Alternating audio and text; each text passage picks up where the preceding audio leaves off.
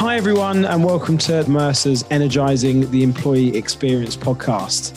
Here at Mercer, we're the global consulting leader across talent, health, retirement, investments and of course employee benefits. For more details, please visit us at uk.mercer.com. In this podcast series, we're going to be exploring the future of work, the latest trends and of course all the big topics in HR.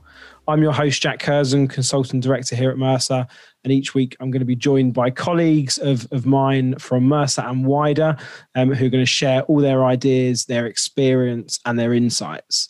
Today we're talking about ESG or environmental social governance. And I'm really, really happy to be joined by my two colleagues, Yvonne and David. So we'll do introductions first and then get straight into it. So Yvonne, tell us a little bit about yourself and where you've come from. Thanks, Jack. It's great to be here. My name's Yvonne Sonsino. I've worked at Mercer twice. And in between that, I spent 6 years out in HR roles. And I specialise in macro trends, I suppose, thinking of things like longevity, DEI. So this is a great topic to talk about today.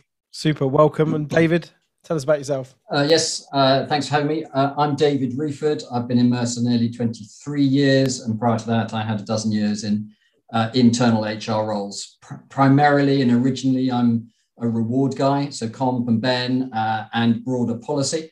And I've done a lot of that consulting in Mercer. More recently, looking really at the employee experience and really interested by some of the peripheral aspects that go on in organizations. So historically, that's been looking at things like flexibility in all of its forms, quite a lot around how organizations support working parents.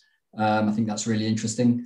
And then more recently, looking at sustainability or ESG as a framing concept really around the employee experience. Super. Welcome, both of you. Thanks so much for coming on. So let's get straight into the nitty gritty, right? And ESG is a typical acronym of the HR and benefits world. Let's take a massive topic and condense it into, a fairly vanilla acronym. I used to know this topic a bit more broadly by CSR, corporate social responsibility. Now it's more environmental social governance. Lots of people think immediately about the green side of things. But could you both give us your take on actually what is ESG, what's it all about, and what does it mean? If we start first, Yvonne, that'd be great. Okay, so I suppose in a nutshell, the E we do all know it's the environmental piece. So the impact on businesses is looking around sustainability, building the right brand. I think the impact on the people from the environmental side is generally positive. So your own employees, I mean by people. People prefer to work for companies like this, keep the most conscientious employees and attract more. The S in this context is probably the most relevant one to the audience today, the social implications. And we translate that really into societal and labour relations. So the impact, again, to businesses is boosting relationships and reputation, doing the right thing. And the impact on your employees and people is very positive. They've a right to feel safe, protected, fairly treated. It means we sustain good standards of living for employees and families through all life stages, and that pays back to the economy. And the G is the governance piece. So think controls and compliance here. And the impact for the business to monitor and demonstrate proactivity, keep the organisation on the right side of the law.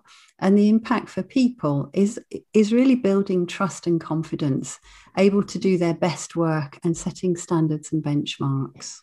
So I would agree with all that. I quite liked the term CSR. I think corporate social responsibility is a nice framing concept. And I think that's how you can look at it still relative to ESG. I think most organizations will say that CSR is sort of more philosophical in its approach. What ESG does in terms of the way that Yvonne has defined it sort of brings you a sharper basis for thinking about measuring it.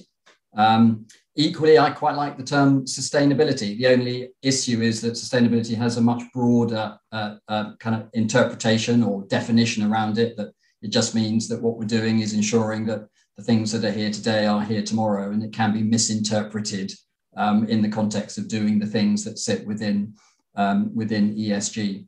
So yes, environmental. I think what we see as HR consultants, I guess what we're trying to do is understand or interpret how these things affect employment models and the way that people see the organization that they work for. So people are very concerned about environmental issues, and they will prefer to work for organizations that are concerned about the environment, and that is use of water, that is the production of plastics, and it's absolutely about CO2 emissions and other sorts of pollutants. I see the S as having a big S and a little s. And that's really the big S is how does the organization do good things to the communities around it? And those are either societies around their premises or very strongly how organizations are doing the right thing to their supply chains, which often go very deep into more emerging markets and make sure that what we're not doing is exploiting those markets in a way that they shouldn't be exploited. And then I think there's little s, which is about looking internally. So we know that people like to work for organizations that do the right thing. They also want to be engaged in that process. And then we also know that employees are concerned about the way that they are treated. So little s is the sort of the internal population, if you like, rather than the outside populations that the organization touches. And we would call that responsible employment, maybe as a broader category. And there's lots of areas I'm sure we'll come on to in the way that organizations need to think about doing the right things to their workforce. Thanks. Yeah. And I've certainly seen a huge rise in the other areas, since it's come up on the agenda. It's not just about the green initiatives anymore. You've both mentioned the social aspect and the community aspect. That's often forgotten about, I think, because it's about bringing people together and how you can interact with people as well as potentially reducing plastic, which is an obvious one, right? But I hate to use the C word, but obviously before COVID, this type of topic I saw was always on an agenda, but it was relatively loose. And there's lots of things that's happened in the world in the past 2 years that's meant organizations, I think, trying to be more transparent and ethical and demonstrating it's not just about what we say, it's what we do as well. But what are your interactions like with corporations, and how are you seeing this topic come up on agendas? How high is it? Is it really important, or is it like a hygiene factor? I think it's getting more important. And you're right, Jack, the C word has meant that, well, what we've seen is hugely increased inequalities, and they're so stark now. People are really starting to recognise those and respond to them. So a lot of the clients I'm working with, they definitely recognise the elements. The HR community particularly recognise the S elements in what they need to do. And it combines very closely with the diversity, equity and inclusion agenda as well. So I'm doing a lot of work in this area at the moment, looking at all sorts of aspects of the HR and people strategy. I think what we're also seeing is companies now putting real resource into this. So ESG, DEI, flexible working, these are all things that didn't really have a home, if you like, in the corporate world. I spent 6 years out in HR roles. Nobody owned flexible working back then. Nobody owned living wage and social agenda. Nobody owned pay equity to a certain extent. But now companies are having to find resource that concentrate on these things, partly because of increased regulation, partly because of increased shareholder and stakeholder pressures. And they're building teams that really now pick up on the ESG agenda and often link it with the DEI agenda. There's still some work to do, but I'm seeing more and more activity, interest, heightened awareness, concern over these issues. Again, I would agree with all of that. So what I tend to see with the clients is that what we've had up to now is some very programmatic buying. So what Yvonne has mentioned is things like living wage analysis, which we do. It might be something around well-being. We'll tend to find that we've got single point consultants in teams that are selling to single point buyers in those organizations. But what's happened more recently, and whether it's COVID related or whatever, well, we saw it rising pre-COVID, but I think it accelerated through COVID. There's a massive accelerated interest in doing the right thing.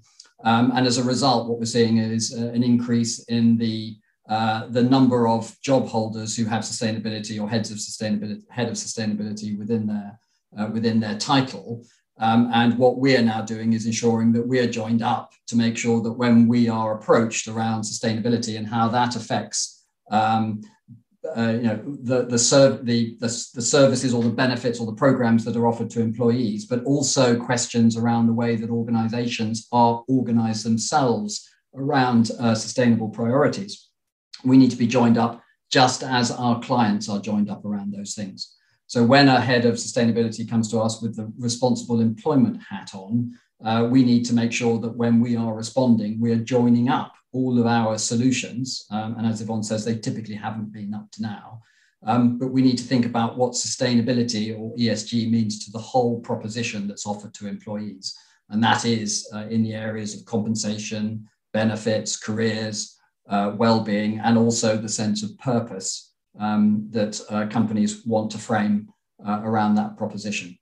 And then, so the other bit I think is really important, because what they are also, the heads of sustainability are coming to us and asking is actually, how do we become a sustainable organization when we know that we need to engage our employees in that process? So this isn't about offering responsible frameworks for our employment, but actually, how do we engage our employees in that process? And I think what we're seeing is some emergence of solutions there. So typically what we find is organizations have fairly loosely defined objectives in terms of what it is that they want the organization to achieve, using ESG as the framing concept. So how much CO2 are we going to not release this year? How much electricity are we going to save? How much less polluting are we going to do? But I'm not sure there is a great deal of clarity around the way those targets are set. And we know that then goals get distributed amongst leadership teams, and they may be incentivized to achieve those things. And mostly those incentives are of a short-term nature, when we know that ESG goals should be somewhat long-term in their expectation. And that's why I think we see it factored into short-term and to some extent long-term incentives. But then we don't really know what happens. If you want to achieve those goals, you need to ensure that those responsibilities are cascaded into the right parts of the organization in the right sort of way.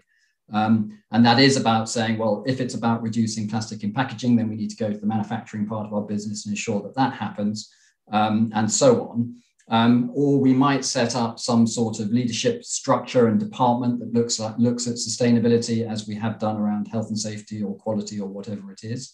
Or do we actually cascade responsibilities more broadly into the organization through a committee structure and other ways that we can start to ensure that all employees start to feel they've got a responsibility and an ability to help the organization achieve those things. And unless you get to that level where you've got conversations going on between line managers and their employees about the sort of goals and objectives that are expected of them, and you start to undo some of the legacy incentive arrangements, which are typically oriented around achieving, commercial objectives for the organization, until you start thinking about how you engage employees and free them up to do the right thing, not just to pursue commercial objectives, then it won't happen. And I think it's not happening enough at the moment, and we need to make sure that we are in a position to be able to help companies think about how you build a culture of sustainability. Yeah, thank you. I think that cultural piece is really important. And just listening to you talk there, I think it's obviously a big topic, right? But people do want guidance, but I also feel like people want this exhaustive list of these are all the areas we should be tackling. And I don't think that's what ESG is about. There could be many different things for different organizations that they've got to address. But I also think there's three quite interesting areas to this. There's the employee focus side that you mentioned about policies and terms and conditions and flexible working, and also how a company is treating their employees. There's the employee side of what they're doing at home as well, personally, for potentially, specifically for the environment. There's also the corporate view of how they're running their business for their people, how they getting energy, how they treating different things in the office environment. And then externally, David, you mentioned manufacturing. Even if it's a a service provider or something more office based? How are they externally presenting their services, and is that ethical, and is it done the best way possible? But what I wanted to potentially just run through is there any other areas of ESG that we might not have covered here? Because we've spoken about a few big topics. We don't need to go into all of them in great detail, but what other areas potentially are there that we might not have spoken about? I suppose where I'd come in on that is, for this audience particularly, is how do we break it down into some simple, clear, tangible, practical elements that we can do in HR, in our roles, to make this actually work. And we've got a number of tools for that. There's a really good sustainability index and diagnostic. Maybe David will talk a little bit more about that. I built a mini framework that helped me put ESG into context for people. And I broke that down into pay and rewards as one bracket, financial protection and pensions as another bucket, health and well-being support. Then there's the employment and operating model. There's what we do about learning and skills development. And then there's what we do about community. And we haven't got time to go into all of those today, but you can segment them then into the various E, S, and G actions that you can take. So, for example, pay and rewards, David's talked about linking incentives to ESG KPIs, for example. That we know that really does drive and change behaviour. There's little focus yet for broader employee base. At the social level, I think on pay and rewards, observing living wage principles, making sure pay is fair across all employee groups and markets. And then from the governance angle, just looking to make sure things are regularly reviewed and that pay equity compliance takes place and that shareholders have approved them. And even vendor selection should be ESG compliant. There's a lot more we could go into here. One client recently asked me, the pensions team, actually, the retirement team, they said, everyone in our organisation is doing something on ESG. What can we do? What projects can we actually get stuck into to make this stick in our own organisation? So we went through a whole host of different things they could do. Things like pension gaps. The gender pension gap is on average 26% across the OECD countries and 50% in Japan. What's fair and socially equitable about that? That is not playing to the ESG agenda. So there's all this adequacy testing that you can do around pensions.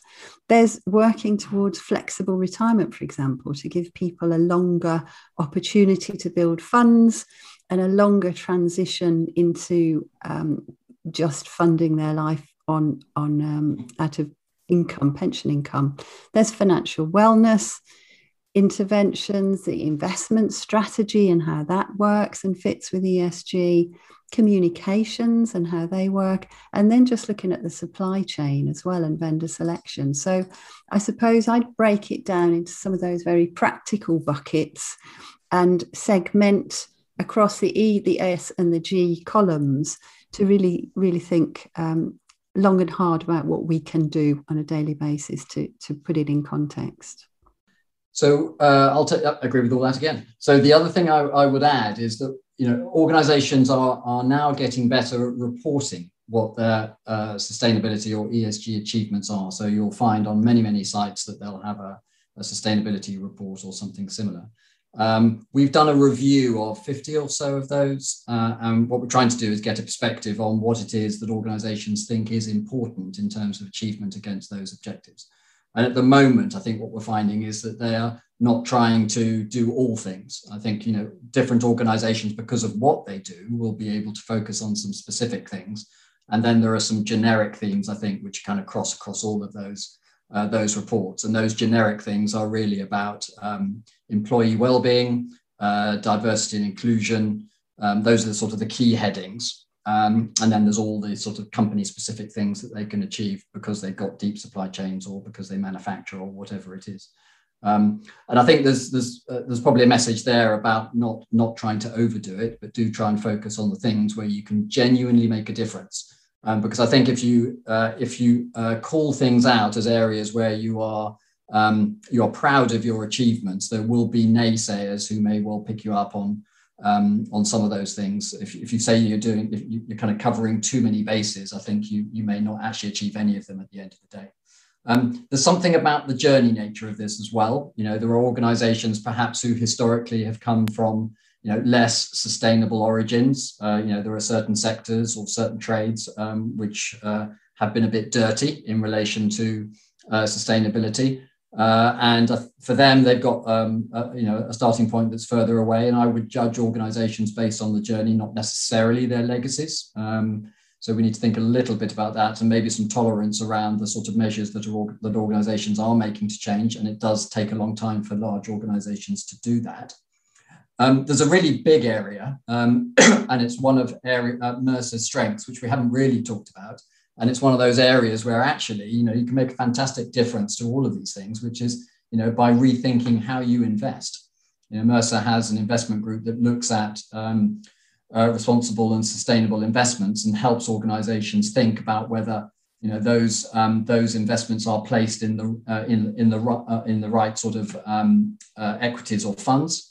And I think there's a lot to be said for thinking about the way organizations might rethink those investments. And at the moment, I think the mantra is that actually, if you look across COVID, organizations that have a higher set of sustainability credentials performed as well or better than those organizations that don't. There's a sense that sustainable organizations have more sustainability to them, i.e. they will be around tomorrow or be more likely to be around tomorrow than organizations that were less sustainable. And then to Yvonne's other point, yes, we have developed a sustainability index. So we think there is an opportunity for organizations to benchmark themselves, or at least have a degree of analysis that they can draw on, which says how sustainable are they, both from the point of view of whether they've oriented and structured themselves or transformed around sustainability, but also the extent to which they are doing responsible things to their employees. And we have a series of diagnostic tools that we can draw on to do that now. Yeah, and I think it's important to do that benchmarking. And now is as good a time as any, given COP26 and the fact it's in everybody's minds. It's such a hot topic, because from that benchmark, you can then draw your future aspirations and vision and set out a clear roadmap to get there. It is a journey. It is absolutely a journey. This can't be done overnight. The whole culture change piece is a long process, probably one of the longest processes that you can imagine in HR, with setting aside some of the IT transformational exercises that we can get involved in. But companies, employees, the world at large need to see that you have that roadmap. I think that's what's important. You can't get there on day one, but having the roadmap is as good as it can get for now. Absolutely. Yeah, absolutely amazing comments. So many things spring to mind for me. Like the first thing I thought about, you both mentioned like DEI as a topic as well. Yeah. I feel like it's being treated separately though. I feel like we've got a huge DEI agenda, a huge ESG agenda, but they should never meet and they can't be spoken about in the same way and put together. And I think organizations need to do a lot more to bring them together. You can't move in the right direction as a business if you're treating these things separately. Yeah. Also, Yvonne, from a COP26 perspective, I think it's fascinating, at time of recording this, it's the COP26 conference is going on, and there's been a lot of news and a lot of heat around how the politicians getting there. They're going to an environmental conference, but they're going by a private jet and all this stuff. I'm not going to get into that at all, but what it reminds me of is there's always going to be issues like that within companies. There's always going to be certain ethical problems, and I don't think it's always about being the best or solving all the problems overnight. It's about taking steps to be better and do better and make improvements, because some of those things you can't avoid. Yes, it's great that you can do things like offsetting, but I'm going to put it out there. I'm not a great fan of things like offsetting. And the reason I say that is because immediately it doesn't solve the problem. I could be having a tire fire in the garden, but if I'm doing some offsetting, then I'm fine. But actually we need to stop the tire fire, right? So there's different solutions. I appreciate that. But I think bringing the topics together is massive, and also making small steps to do things better rather than trying to solve everything overnight is key as well. So I wanted to ask one final question, or it's two rolled into one really, and that's, I know companies are doing a lot of these different initiatives already, but is there an opportunity to communicate or potentially package it a little bit differently so people can understand it? And also, what are you actually seeing companies do predominantly in this space at the moment, both from, your perspective as experts and working with clients, but also what they're potentially delivering as output? Gosh, lots. David, do you want to take a start on that one? I think the packaging thing is interesting, and that sort of reflects what we were saying earlier, that organizations are thinking less programmatically about this and using ESG or sustainability as a more elevated and framing concept. Your observation about DE&I and sustainability, again, is interesting. We sort of see them as very closely linked. The sustainable elements of responsible employment very much take into account the efforts and work and programs that organizations are putting in DE&I, and it sort of cuts across all of the elements of the proposition. So there's something about DE&I that relates to all compensation, to the way that careers are managed, to the way that flexibility supports people, to the way that benefits are provided. So the two are heavily interlinked. I don't think you can disconnect them. If anything, I would say sustainability or ESG is a broader concept, but I don't want in any way for that to suggest that DE&I is a subsidiary concept. I think that's probably why we don't want to sort of inextricably link them, because it feels like the end result would be DE&I being subsumed within something broader. And I think it's such a significant and important topic that it needs to stand out on its own.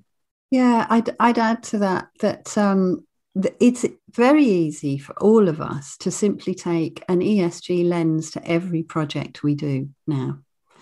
Work will be undergoing. We'll always be doing work and projects in our business. You simply need to overlay the ESG lens onto it. The same with DEI. And if you take those two together, which I do, I sort of use the two very much as linked these days. I think it's impossible to separate them. You can also apply that DEI lens to everything you do, every single project. There's new definitions emerging as well. If you think about DEI, diversity, equity, and inclusion, two new letters that you can throw into that mix now are justice, J, and belonging, the B. And the justice piece, it's a real stretch for some companies to take that extra step. It requires an entire culture shift. But it's a really interesting concept to apply. And I think to achieve justice, social justice, governance justice, environmental justice in the workplace, it all makes an awful lot of sense for the long term. But this is hard stuff. In terms of things that are happening now that companies are doing, starting to build their teams, I think, starting to think about how KPIs get incorporated into incentive programs. We see quite a lot of that. I think also compliance with regulation, such as pay equity regulation, that's a big one for companies. In fact, achieving pay equity is one of the most surefire ways to achieving equity and fairness within a company. So pay equity is the biggest driver of fair outcomes there. And there's a lot of work looking at investment strategy as well. I've been doing some work with the asset management industry recently. The Global Investment Forum in September, where over 200 asset managers joined, and this was a big topic for them. We also included DEI in the agenda. We had a whole afternoon on it. David and I both ran that session. So for them, it's about starting that roadmap, setting out that roadmap, starting to build the resources and the teams and their awareness, lots of employee listening going on as well. Digital focus groups provide amazing data on this that you can segment in multiple ways, so you can really get the ear of the different groups and categories in your employ. So some of those things are very active and very successful too. And the point I would make is it's not just about relabeling things as a sort of opportunistic way of winning more work from our point of view. It is a key driver for organizations, and it does transcend everything we do. The other one, I was just thinking, the one that we haven't really covered is the nature of work, and how important that is, both to people's well-being as a device for social mobility, and the importance, I think, that COVID identified is that some employers, irrespective of any job retention scheme, sort of stood by their workforce and said, we will not make anyone redundant, whilst we're going through this phase. And I think that kind of credibility will come back to those organizations in leaps and bounds, because what they're demonstrating is the fact that they consider their workforce to be part of their future, and that they will necessarily adapt the workforce. They'll reskill, they'll ensure that the people will do as much as possible through their future workforce plans, have a role for them in the future. And they're not just there to hire and fire.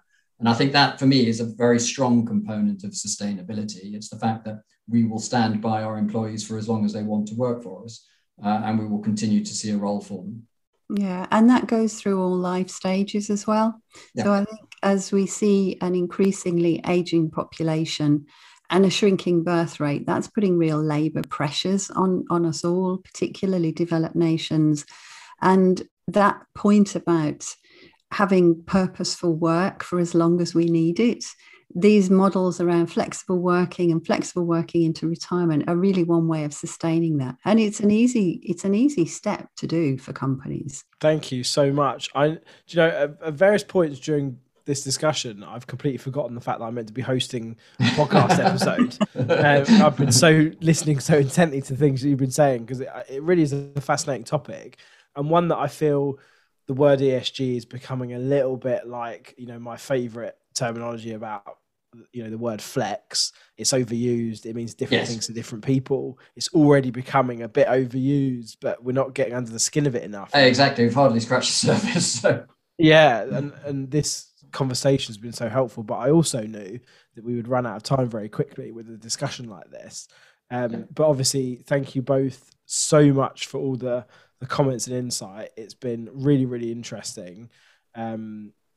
Everything you brought to the table has been great. And I know, like you just said, David, we've scratched the surface. Yvonne, some of the things you mentioned on the other space, around particularly HR processes is fascinating. And potentially there's another episode just in that on its own, because I think, that's a topic that needs addressing as well. So thank you both so much. I hope to catch you on another episode sometime soon. But it's been brilliant to discuss. You're very welcome. Thank you for asking. Thanks for having us. Listeners, please subscribe. Thanks very much for dialing into this episode. If you've got any questions, you can email us directly if you go to mercer.uk@mercer.com, or you can also reach out for extra resources on our website at uk.mercer.com. Thanks very much.